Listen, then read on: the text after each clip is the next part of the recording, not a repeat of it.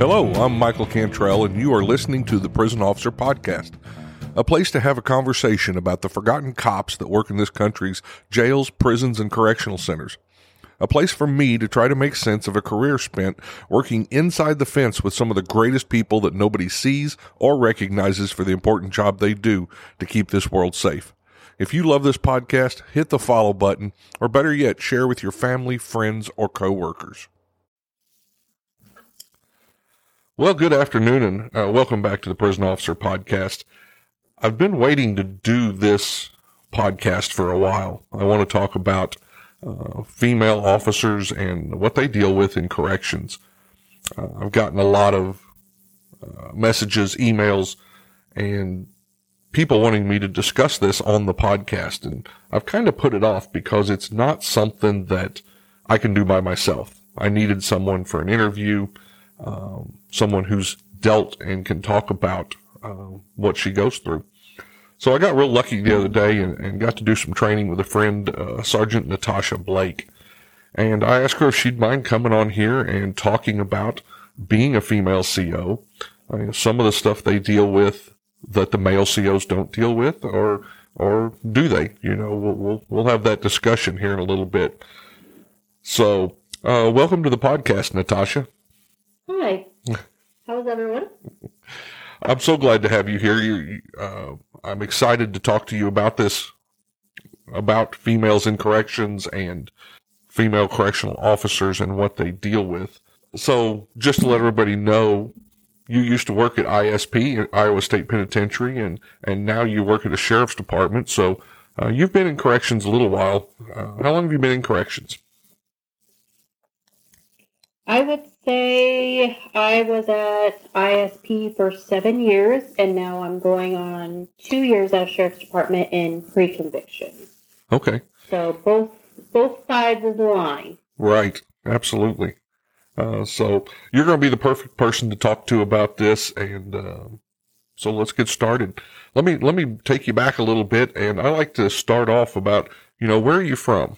Where'd you grow up? I'm from little southeast Iowa, Fort Madison, Iowa, which is down in the little southeast corner that borders Missouri and Illinois. Mm-hmm. Little fun fact, we do have there the largest functioning swing span bridge.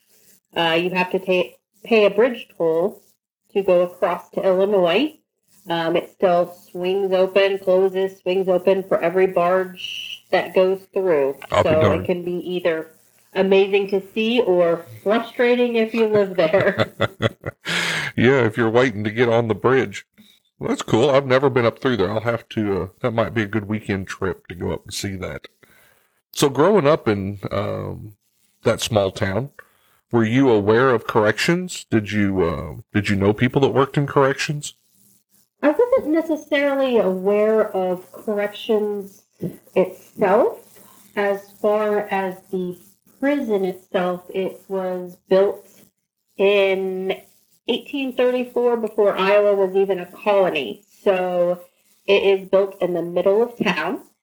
Okay. So you drive by it every day. So it was more of not so much a landmark because you see it every day and you just grew up. It's just a place that's there. But it is a town where you either know somebody who works in corrections or you were related to somebody who works in corrections. Okay. I was not related to anyone closely to me that worked there. Mm-hmm. So. And this was Iowa State Penitentiary, correct? Correct. Okay. Yeah. So, in high school, as you're going through career fairs and stuff, did corrections ever hit on your radar? Not necessarily as wanting to work in corrections. I did pick for one of my outings. I was like, oh, that'd be kind of cool to go visit the prison. I had no idea what I was even really signing up for. It was more of this looks fun to do, I guess. Get me out of class. And I was 18 years old, a senior in high school. We'll go find something to do, right? Right. So we went there. It was more of on an admin level. They didn't exactly go over, it wasn't as far as the Scared Straight program or anything of that sort. We did not have any interactions with inmates. It was, you sat there and listened to adults tell you the specifics of working. So at that point, you're 18, that's not what you want to. Yeah. Okay, I'm going to move on. They probably didn't have popcorn. I mean, you weren't excited to be sitting there for that, probably. Nope. Yeah. Nope. When did corrections come on your radar? What did you do between high school and when you got on at ISP? After high school, I had my son, who is now 17, Mm-hmm. and I needed to get a job. So I started working at a local pharmacy that was privately owned, so it was not a corporation with any benefits, insurance, anything of that sort. Right. Yeah. I got the job from my family member that I knew at the time, and they got me working there selling the front desk, selling pop and over-the-counter stuff, cigarettes, when you could buy them there, that kind of stuff. I worked my way up of being a certified pharmacy tech there and worked there for 10 years, not getting paid very much, no benefits, no insurance, no vacation, no overtime, none of that sort. So as I got older, I decided I really need to start looking for retirement and a future, a career. Sure. In something. So my husband at the time had one of his best friends working there who was also military and said, hey, they're hiring, you need to apply. Right. At that time was early, I think it was 2014. It wasn't as known how to start in corrections. Social media wasn't as big yet. It wasn't advertised. It was very competitive. Sure. To get on. You had to know somebody to even know how to apply. Right. So they could even get you information. So. Yeah, I was telling someone the other day. Foot in the door. Oh, absolutely. That always helped. I was telling someone the other day, I don't think some people these days realize how lucky they are when they go apply for these jobs, because I remember when I went and applied for fire department, police department, there were hundreds of applicants for like 6 jobs. And when I applied as a correctional officer, there were a bunch of applicants, and they weeded through. They didn't take just anybody. So I think that it's really changed over the years. Now they're offering bonuses, and it's crazy, the opportunities. Yeah, I had to go to the library actually to apply, because nowadays you can just apply for anything on your phone. So it's so easy to do. They didn't have to take the initiative or put the footwork in. Oh, yeah. To apply for it. So you really had to want it. Right. And like you said, it's very competitive. My first interview, I think there was 70 people applying and interviewing. So exactly. I don't think I've interviewed 70 people in 2 years where I'm at now. So no, I doubt it. Yeah, it's the landscape's changed a lot when it comes to careers like this. So you decided to apply at ISP, and how did that process go?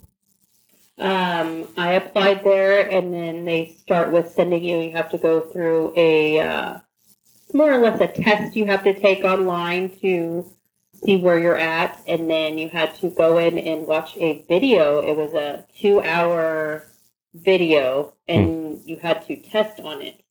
So that was my first also seeing what kind of an atmosphere it is, and I remember thinking to myself, this isn't that difficult. It was what would you do in this scenario? Right. And I'm just thinking to myself, you just do the right thing. Maybe it's the right thing I'm putting down. I don't know. I have no idea what I'm looking at, but we're going to go through this. Right. Obviously, it went well. Right. So then you have to interview, and I had never interviewed for a job before that one. ever in my entire life. Mm-hmm. So I came in, and the building itself is intimidating if you're not used to that as well. And you sit down, and I sat down at a panel of 5 men. Oh, yeah. And asking me questions of things I have no idea really what I'm even talking about, to be honest. You just kind of give your best answer you can with the knowledge that you have. Do your homework. Right. And it went well. I am not oblivious to the fact of being a female. They were starting to do the transition of wanting more females working there. Right. That it is possible that I was picked for the position because of being a female. So I kind of kept that in the back of my mind and went in thinking, now I just have to prove that I'm the best female they can have. Sure. Confidence of you made the right decision because of me, not because of my gender. Right. And that's a lot in life, that may have been a quota situation that got you in there, but that doesn't mean that you can sit down to still go in there and want to be your best, or like you said, the best female that they could hire. I mean, that says a lot. And I think that's what they're looking for in those interviews, is people with that type of gumption. And like you said, answering those questions with just doing the right thing. I do find it interesting, though. Do you feel like, we're talking about female correctional officers and what it's like inside. So really your first experience with, having an all-male board interviewing you, that kind of seems like a little bit of intimidation there, maybe? Did you feel that way? Yeah, it was. Yeah, I think it was pretty intimidating. For one, never ever interviewing for a job, let alone at that level. Mm-hmm. And then and it was higher ups as well. It wasn't just regular correctional officers. Right. I was knowledgeable in the ranking system, so there was rank there. So that's intimidating in itself as well. Sure. Having rank there. So just had to keep that confidence, keep my head up, and absolutely try to be the best I could be. Yeah. So tell me about your first day. The first time that you actually walked in there.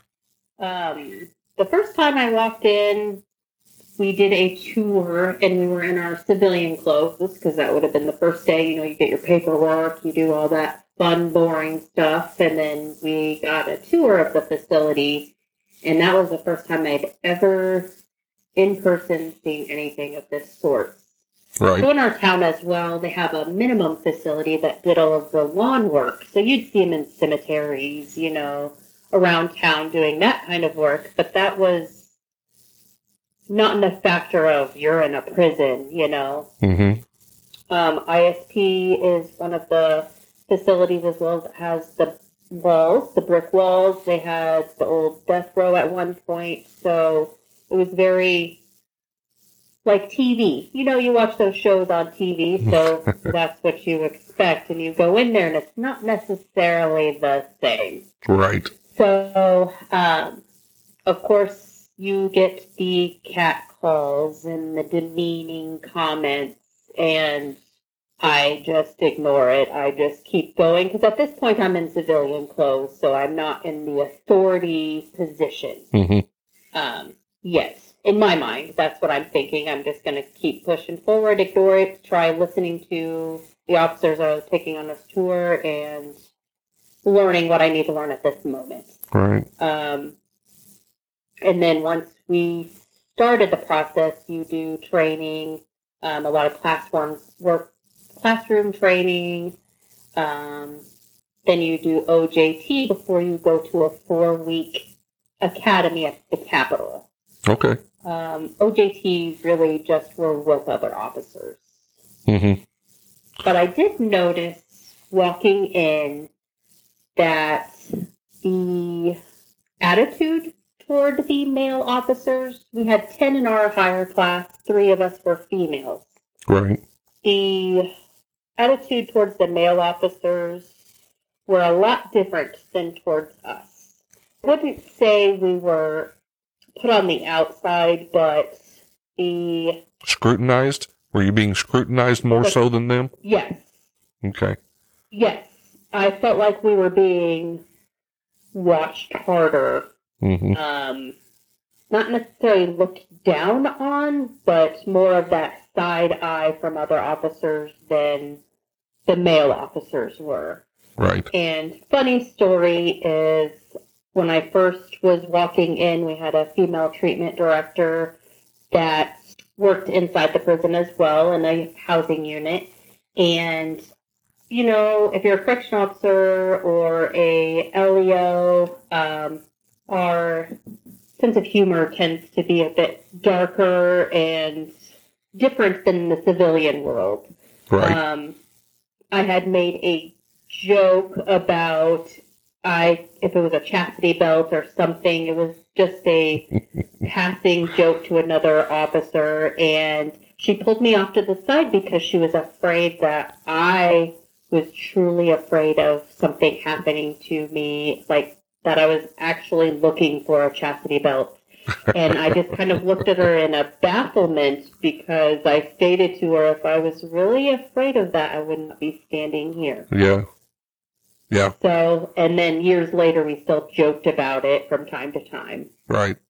So, how many female COs were there at that time? Did you see other female COs? I would say about 12 to 18, maybe. Okay.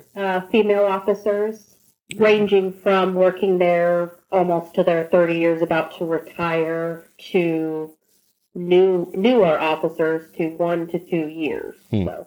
And did they come and support you? Did any of them take you off to the side and, give you a heads up on this or that and about being a female? I would say there was a few that did. More of the newer officers, the ones that have been there from 1 year to 10 years. Mm-hmm. Not so much the more seasoned officers. They were kind of already set in their way of, not wanting the new officers yet. So. Yeah. It seems, when I started at Missouri State Pen, there were only a couple of females that worked the housing units. Now, there were captain secretary and stuff like that, but very few females that worked the housing unit. The ones that I remember had been there a while, but they didn't joke. They didn't talk. They walked in, they did their job for 8 hours, and they left. And I'm sure that was from years and years of this scrutiny or this, attempted manipulation. Did you ever have the feeling from the male or other female staff when you walked in that it was, since they saw you as a female, do you think anybody was just waiting for you to fail? Do you think there's that expectation when you start as a female? Oh, 100%. Yeah. 100%. While we were at Academy, we had a female officer not make it through the Academy. So when we returned, they looked at us all as we were failures. Right. The other two of us that returned. And I remember my first time back from Academy. So at this point, I'm a CDO or correctional officer on my own. I'm on their roster. I got placed in a housing unit, and I was placed on the top floor of a housing unit with another male officer, and I said, so what are we going to do today? He said, you're going to sit there. We're going to do everything. And I said, okay, all right. Wow. And towards the end of our shift, a inmate walked up to the glass, and this inmate I had other dealings with later on as well. He was quite a character, shall we say. Okay. He walked up in a very fast demeanor and said, what's your name? And I said, I'll let you know my name when I'm ready for you to know my name. You need to get going where you need to be. And that male officer just looked at me and said, well, if I knew you were going to handle things like that, you could have done showers with us. And I stated, well, you never asked me either. Sure. But also in that time, they were in the mindset, especially the older seasoned officers, that you were nothing until your ink was dry. You don't talk, you don't anything until your ink was dry. Mm-hmm. Proby? So I began in that Sure. time frame. So I think that goes to an important point, because an inmate coming up to me as a young officer and asking my name would just be, my name's Cantrell, and then I'd just move on with my day. But as a female officer, inmates, that's the first step in them trying to gain information about you and possibly trying to manipulate you. You guys have to be aware of that just all the time. Most definitely. It is I say 24/7. Obviously not while you're at home, but while you are there, from the time you walk in the door till the time you leave, you have to have a full mental guard up. Right. It is not a full shift of a physical demanding career, but it is a mentally straining as a female. I still to this day do not give any inmate my pen. That is my pen, because it begins with the smallest things, as of, hey, can I have a piece of that gum? And as, a normal human being out with your buddy, you're going to hand up, all right, here you go. Right. But that starts the snowball of these inmates. Their whole time, 24/7, is how can they get something from you? How can they get something over on you? And as females, you're a target, because we are built more to be more compassionate, shall you say, Sure. more mothering or caring, most of us. Yeah. And that's why the seasoned female officers, you start getting calloused. That is going to be your demeanor all the time, is your guard up, because they are trying to manipulate everything to get anything from you, and they don't always get it from you. A lot of times they get it from other officers. Absolutely. They manipulate everyone, male and female, but the male officers give them more information, and it's a tendency because they don't feel like they're getting manipulated. They're just having a conversation with another male. That's true. Now that you say that, I recognize that it's easy for me to say no. I know where my line is at. I know where the line in the sand is. And I probably do allow inmates to do stuff like, ask me my name, or maybe cut up a joke that I wouldn't if I was a female officer having to look at being manipulated, like you said, 24/7. Wow. You're right on with that. I hadn't thought of that before. Let me ask you another question, because you mentioned 24/7, and one of the things we've talked about on this podcast in previous episodes is home life. So, as a father, my wife stayed at home, and I went to work, and I came home and dealt with life in that manner. But as a mother, how did you notice changes at home? Did you notice more difficulties because you are the mother having to come home and deal with running the household also? Yes, at first we kind of had a little bit of a hard time, mostly because I became more, I would say, confident as well. My confidence, because you have to be a confident female working in corrections. You have to hold strong and be confident in yourself. Absolutely. And your decisions. So my then husband started there a year after I did, and we had 2 sons at home. So after he started, it got a little bit easier because we were able to relate. He would understand exactly what I was going through, or what I was talking about, so it made things a lot easier.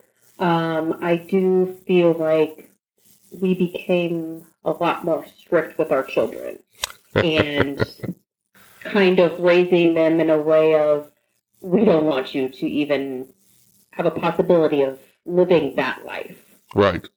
And you also are open to how the human race can be, how negative and dangerous, nasty the human race can be after the things you see. Sure. It makes you a little bit more nervous. I'm more overprotective, for sure, even with my 17-year-old. I am nervous of everyone he's around. I'm sure he appreciates that. Yeah, he does, for sure. I'm still able to have a home life and also, shut it off for a little bit at home. But yet, once I walked in the door, the guard's up. You have to never forget that. Absolutely. And that's not only for the inmates either. Staff just as well. I'm sure you guys have to deal with the same things that happen in a lot of workplaces with getting passes made at you and people wanting to start up workplace romances and stuff, which I'm sure also makes the job difficult. Oh. So, yes. Yeah. So now you've been a correctional officer for a little bit and you're assigned to a housing unit? Is that where you're at this point? I got lucky enough to be a yard officer before I became a sergeant. So, which was my favorite because I was able to be all over the place. I was assigned to a chow hall, to the rec yard, to do other tasks in housing units. So I was on the move quite a bit, which I really enjoyed. So you're seeing all staff, all inmates, from lockup to the honor lifers to the medical wing. So absolutely. I got lucky in that sense. Yeah, those were my yard officer, rover. Those were my favorite jobs. I really hated getting stuck where I did the same job for 5 days in the week. Oh, yes. Yeah. You get to see all of the institution. What are you dealing with as far as the other officers? Have they accepted you at this point? Or does this always go on? Personally for me, I felt accepted, I would say, after I was there and had been in a few situations, responded to alarms, fights, that kind of thing. Held my own, proven my own, kept my confidence, kept at the same level, never strayed, never adjusted. I'm kind of a smart aleck, so I spat back at the inmates and the staff just the same. I treated everybody the same. Right. So by that point, I felt I had gained the confidence of my fellow officers to where we were going to battle together. And they were okay with me being on the yard with them and being able to respond to a situation because you have to be confident in who has your back. Right. And I have seen 6'4", 200+ men run away from a fight where my 5'2" self is getting down. So, it's not a matter of size, gender. It's a matter of fight or, confidence. Sure. It's what you're made out of. It shows up really quick. So did you feel like the officers had your back? Do you feel like the male officers had your back? Yes. Okay. Yes, I do. For the most part, it took a while. Took a while. They have to see what you're about and see that you are not going to stray. One thing that I always did is I was always transparent when I was interacting with an inmate. I never talked quietly. I always, if you're going to talk to me, you're going to come to the door and everybody's going to hear what you're saying. Absolutely. Everybody's going to hear what I'm saying because I don't want anything left for translation. I was not going to put myself in a situation. Always situationally aware. Nobody was allowed behind me. And I think that I took in the training and the suggestions from male officers and female officers and put it into myself. I think that gained their confidence in me, that I wasn't there for a hot date or there to, meet someone. on either end of the spectrum, if it was officer or inmate, because it happens both ways. I've seen marriages fail because of meeting somebody they work with, and I've seen marriages fail and officers get fired because of relations with an inmate. And I always conducted myself in a manner of professionalism and situationally aware. Right. So I think that gained the confidence of my male officers. By the time I left, seasoned officers were confident in me, and to this day still want me to come back and show these females how to conduct themselves. Right. Well, keeping everything transparent, one of the things I learned from a female CO that was a friend of mine, one of the things, and I think there's two types of male officers. You'll see inmates who check out females as they're walking away. And you've got two types of officers. And one of them are the ones that just, they think that's just part of what a female has to deal with because they're in a male prison. And then you've got the other officers who will pull those inmates to the side and have a talk with them. And so I was working the yard one day, and I saw an inmate who was checking out one of our female officers, a friend of mine. So after she got out of earshot, I snagged him up, brought him over there and kind of put him up against the wall and said, listen, you're not going to, do that around me or anyone else. Those are officers just like everybody else. And I gave him the riot act. Well, I guess it was probably later that day or the next day, I did mention to her, I said, you keep an eye out on this guy because, he was checking you out. I said, I took him to the side and took care of it. And she's like, don't do that anymore. She said, if you're going to take care of it, I want to be part of it. Because if I'm not part of it, then it looks like I might be part of allowing it, And so from then on, she kind of made me start thinking about that. So if that had to be done, I'd stop the inmate right there, call the officer back and say, hey, and we'd both talk to this inmate so that they, like you said, it's transparent that way. It's not something being done, behind their back.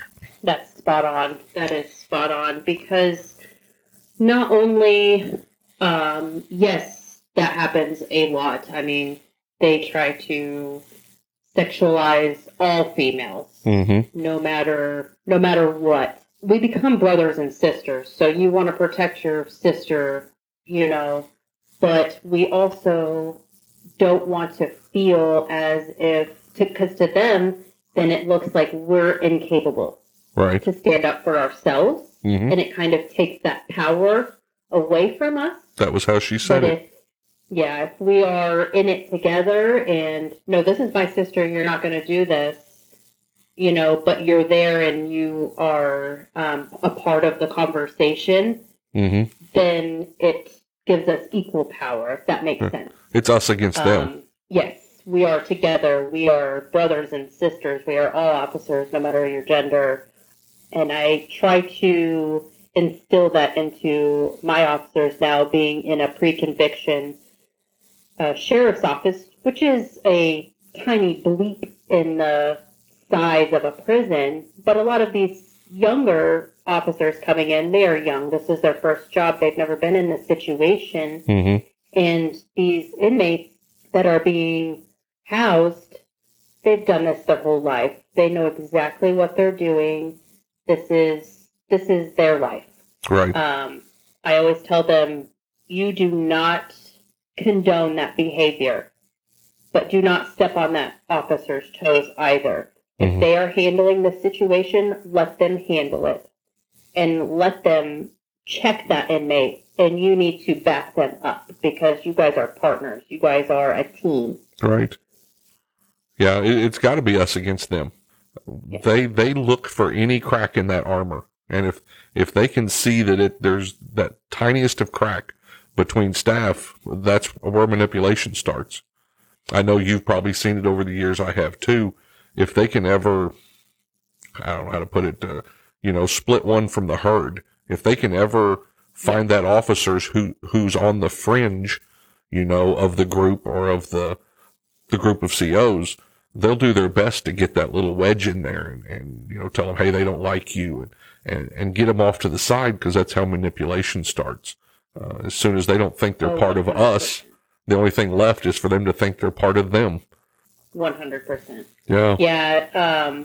I try to tell new officers too, because I've seen it and been on the outside of it when I first started. You know, they kind of secluded us because of a situation that had happened at our academy. And so the inmates, they notice everything. They have nothing better to do than notice everything going on and listening to everything going on. So if you're talking at an officer station about how you don't like this officer, how they're doing this wrong, you're doing this, they're going to pick up on it and they're going to piece into that. And they're going to go to that officer and they're going to say, hey, they don't like you, you're doing this wrong, you know, and then they start getting secluded more and more to where who are they going to talk to? They're going to talk to the inmate. Yep.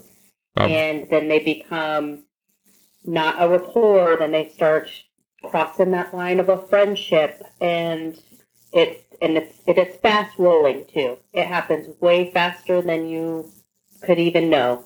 Right. I've seen it happen within 3 weeks of somebody being an officer, which to a season you're like, that's crazy, but it's fast. If you think about it, you're there more than you're at home.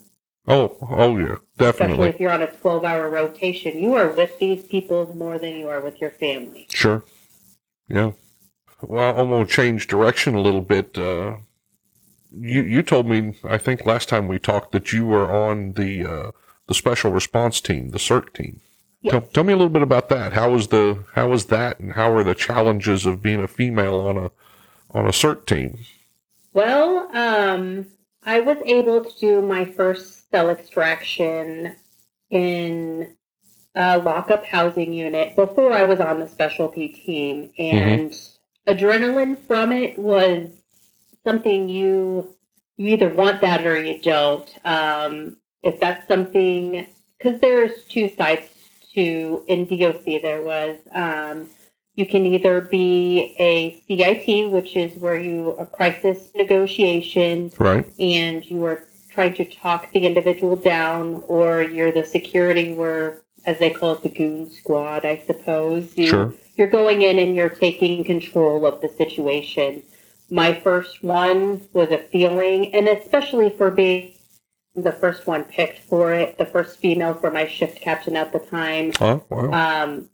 I felt like I finally have gained the confidence of my supervisors, my team, and my supervisors, that they have confidence in me and they know I can do a good job. So that feeling in itself was a goal. It was something that I accomplished, and it was empowering. And so then they had put up a posting for the CERT team, and they have a physical requirements that are pretty difficult to do. Sure. And I worked very hard for it. The day I had to do my tryout for the team, it was late April. It was sleeting and snowing in Iowa. Our new prison was on a flat ground, and you had to run outside 2 miles in 18 minutes. Wow.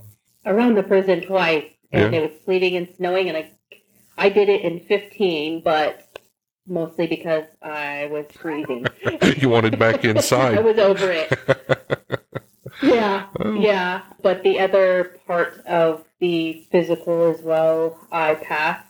I had beat out some male officers that were going up for it as well. So interesting. I worked hard for it, and I wanted it. And at that time, when I passed everything, I was the first female CERT officer that ISP has ever had, and still to this day the first one that they have had. Excellent.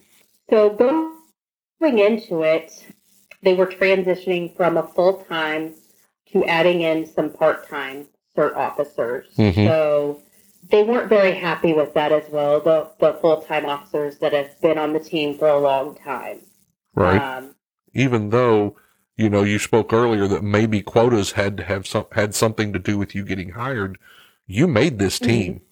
That wasn't a quota thing. You, like you said, you beat out a couple of the male officers, so it still didn't really change how they were looking at you, huh? No.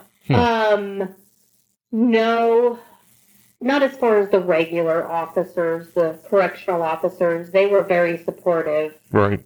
To my face. You have the few that are to your face. Always. Behind your back.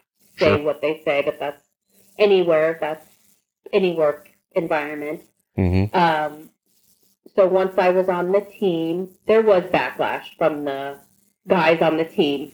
Now they have to share a locker room with a woman. Right. We had our own room, our own locker room, our own shower room, with a door, of course, but now they have a lady in there. Mm-hmm. So there was a little bit of a pushback. Mm-hmm. But I just pushed on forward and matched their tone. You're going to be an asshole, I'm going to be a big B. Right. Right back at you. Sure. You're going to treat me the same as everyone else. And I'm going to do the same. I'm going to conduct myself the same as all of you are. Mm-hmm. And finally, they started accepting me more and more. How long did that take? It took a few months. I would say about 6 months to prove myself. Right. I had to be in a few cell extractions with the team and be in training with the team. We had very physical trainings where you do gauntlets, and I had to hold my own just the same as they are. Mm-hmm. So it was difficult. It was very difficult, but I was determined to do it. Right. So let me ask you about doing the use of force cell extractions. With PREA in place now, how are they dealing with that, with having a female on that extraction team? If, once you get the inmate out, if you're having to decontaminate, take him to the shower, how are they dealing with that where you're at, or where you were at? Or did they deal with it? So that was one of my first questions going in. I was like, I need to know exactly what I can and cannot do. Right. As far as PREA and laws go, so that we are aware of it and we can handle the situation smoothly. So we have a plan in place. Mm-hmm. I am only 5'2", so in the placement of a stack, I was really efficient in being iron because I could manipulate myself in between the officers and get control of the individual. Right. So once that went about and we escorted him to the shower, I would step out. The male officers would do what they need to do, and once then he was changed, I would step back in and be back a part of the process. Right. So we had a plan in place of where I would be and what I would be a part of and what I couldn't, and I understood that. I understand laws. I'm not going to say, well, that's not fair. I'm not one of those. You worked with it. Just worked with it. So there is, of course, going to be situations where it's unavoidable. You just have to conduct yourself in a professional manner. Keep yourself in that professional manner. It is a job to do. Mm-hmm. And not look at it as an inappropriate situation. Right. Well, I'm going to get off on my soapbox for a little bit here because as a captain, I had female lieutenants. And so we ran into the same problem. I've got a lieutenant running this cell extraction. That was what was asked. Do I take this lieutenant, make her stand around the corner because, she can't deal with the decontamination because of PREA and this type of stuff? But then I can have a female nurse come in, wash the eyes out of this inmate that's in the same situation. And it has always struck me wrong that the laws, that they don't consider a female correctional officer to be the same professional that a female nurse is. I don't see why a female correctional officer or a female lieutenant in our systems can't go in there and do a professional job without us thinking that it's being sexualized. You're not in there trying to get a look at anything. You're in there to do a job to extract this inmate out of the cell, to make the prison safe, to make them safe for themselves or, whatever the situation may be. So I've always had a problem with the way that we do that since we got PREA. And that is making that female staff step to the side and be different than our male staff. I think they should be considered the same professional that a medical professional is. So back off my soapbox. I 100% agree. If there is a situation where a female officer is not conducting themselves in a professional manner and doing it because it's your job and this is something that has to be done for the safety and security of others and the facility, Sure. then that needs to be addressed. Absolutely. But it should not be placed as a blanket. Right. I did have one situation where I was the only CERT officer on duty and was in a cell extraction, and the new officers, I had to kind of teach them how to do the extraction really quick before we had to do it, and you know how, and your experience, how that probably goes. It went well, and nobody was hurt. Everything was done okay until we got to the point of stripping or undressing him. Sure. To make sure that he had no Injuries. Objects on him that can hurt him or somebody else. Sure. The newer officers had no idea how to do it in a way to keep him still in his restraints. It could be used as a training moment, but it was getting to the point where it was about to get unsafe for everyone, so I just stepped in and just did it myself. Right. And it was a needed situation. So that's how we conducted it. And I conducted myself in a professional manner and got the job done and then stepped away and let them finish doing what they needed to do. Right. But I 100% agree. What is the difference between a correctional nurse and a correctional officer? I have taken an oath just the same, and I've seen nurses get in themselves more of a pickle and more of a bad manipulated situation than a correctional officer. Mm-hmm. So I agree with your soapbox 100%. And in DOC, they do strip searches before any inmate goes to rec. Mm-hmm. I have seen where you have a male and a female on exercise, and the female just stands off to the side and doesn't do anything. Mm-hmm. And that is not a way I conducted myself or trained myself or them. Right. I can grab their clothes. Yes, I may not be able to do the strip search, but I can still be a part of it and still do the job. Wow. And that's where us females need to step up, and we're here to do the job too. Yeah, that's good advice. Don't step off to the side and use it to your advantage either. Yeah. To be lazy or not help your officer. Right. That's good advice. Do you that's feel... kind of my soapbox is that too. Right.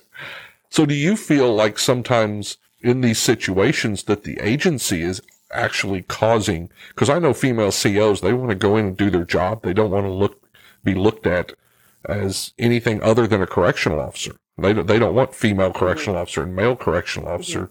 But it seems like our agencies and even the government keep throwing this stuff out there that differentiates you, that makes you stand out.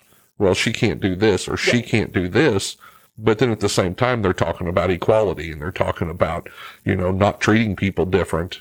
And it seems to me like it's the agency and the government sometimes that is causing that. Yes, I agree 100%. When I began at ISP, there was actually a female-only post. Mm-hmm. And it was for a visiting room. I saw that as odd, and it's starting to transition now, and I think it's because there are more females getting into this field, having their voice heard of, we want to be treated the same as everybody else. We can do the job just the same, if not better at some time. Sure. Than a male can. Sure. We're all here to do a job, and you should not place us on a different spectrum, because then we're outcasted, and that gets picked up, and that's more of a hurdle. We have enough hurdles to go through on a day-to-day basis to not be put another hurdle there by the ones that are supposed to be on our team. Right. You already have enough. Makes sense. It does. You already have enough scrutiny. Why do things that cause more scrutiny? I don't know. It almost feels to me like either we're going to, as corrections, say, yes, there are times that we need that female-only post or that male-only post, or we're not going to have that. Come around and say it one way or the other. Don't play this both sides of the aisle thing that I feel like we're doing, where no, everything's equal except now. I don't know. That's kind of the way I feel about it. Yeah. Can't tell you how much I appreciate you having this conversation with me, and I hope you'll come back on again sometime, and we can continue with more of this. But before I end this and let you get off here, let me know some of the advice that because I know a couple of the messages I've gotten are from female officers who are just starting, and they said, you need to interview a female officer. We want to hear that side of it. So what would you say to those female officers that are just starting? Is there some advice out there that you could give them? I would say my number one advice is be confident. Okay. Walk with your head high. The inmates like to go after those who are not as confident and not as stern. Stay firm, fair, and consistent. Mm-hmm. So do not give one person an in and able to do something that you're not going to give everybody else to do. If you're going to let this one take a longer shower or have an extra milk, you better be ready to give everyone that same option, because right there you've already opened that door. Mm-hmm. But be confident, and that's not only with the inmates. Be confident with your officers too, and have each other's back. Mm-hmm.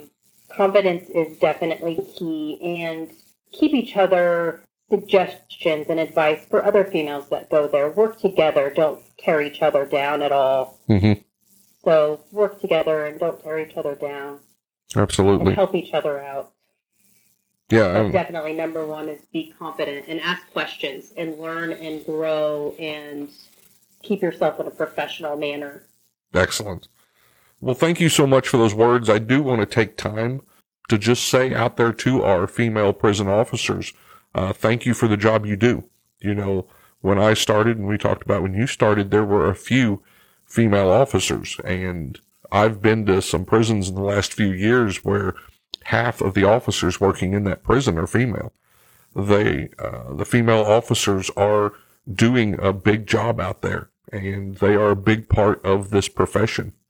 Thank you for what you do to everybody.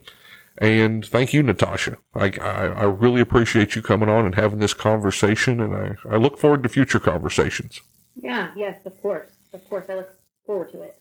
If you enjoy these podcasts, the best way to support the Prisoner Officer Podcast is to share these episodes with your friends or family on social media. Let me invite you to visit www.theprisonofficer.com. If you haven't already, check out the Prison Officer Podcast on Facebook and click that little follow button. Or leave us a message, or better yet, leave us a review. And if you're listening to us on Apple Podcast, Google, or Spotify, please click the subscribe button. Till next time, I'm Mike Cantrell. Watch your back, and please take care of each other out there behind those walls.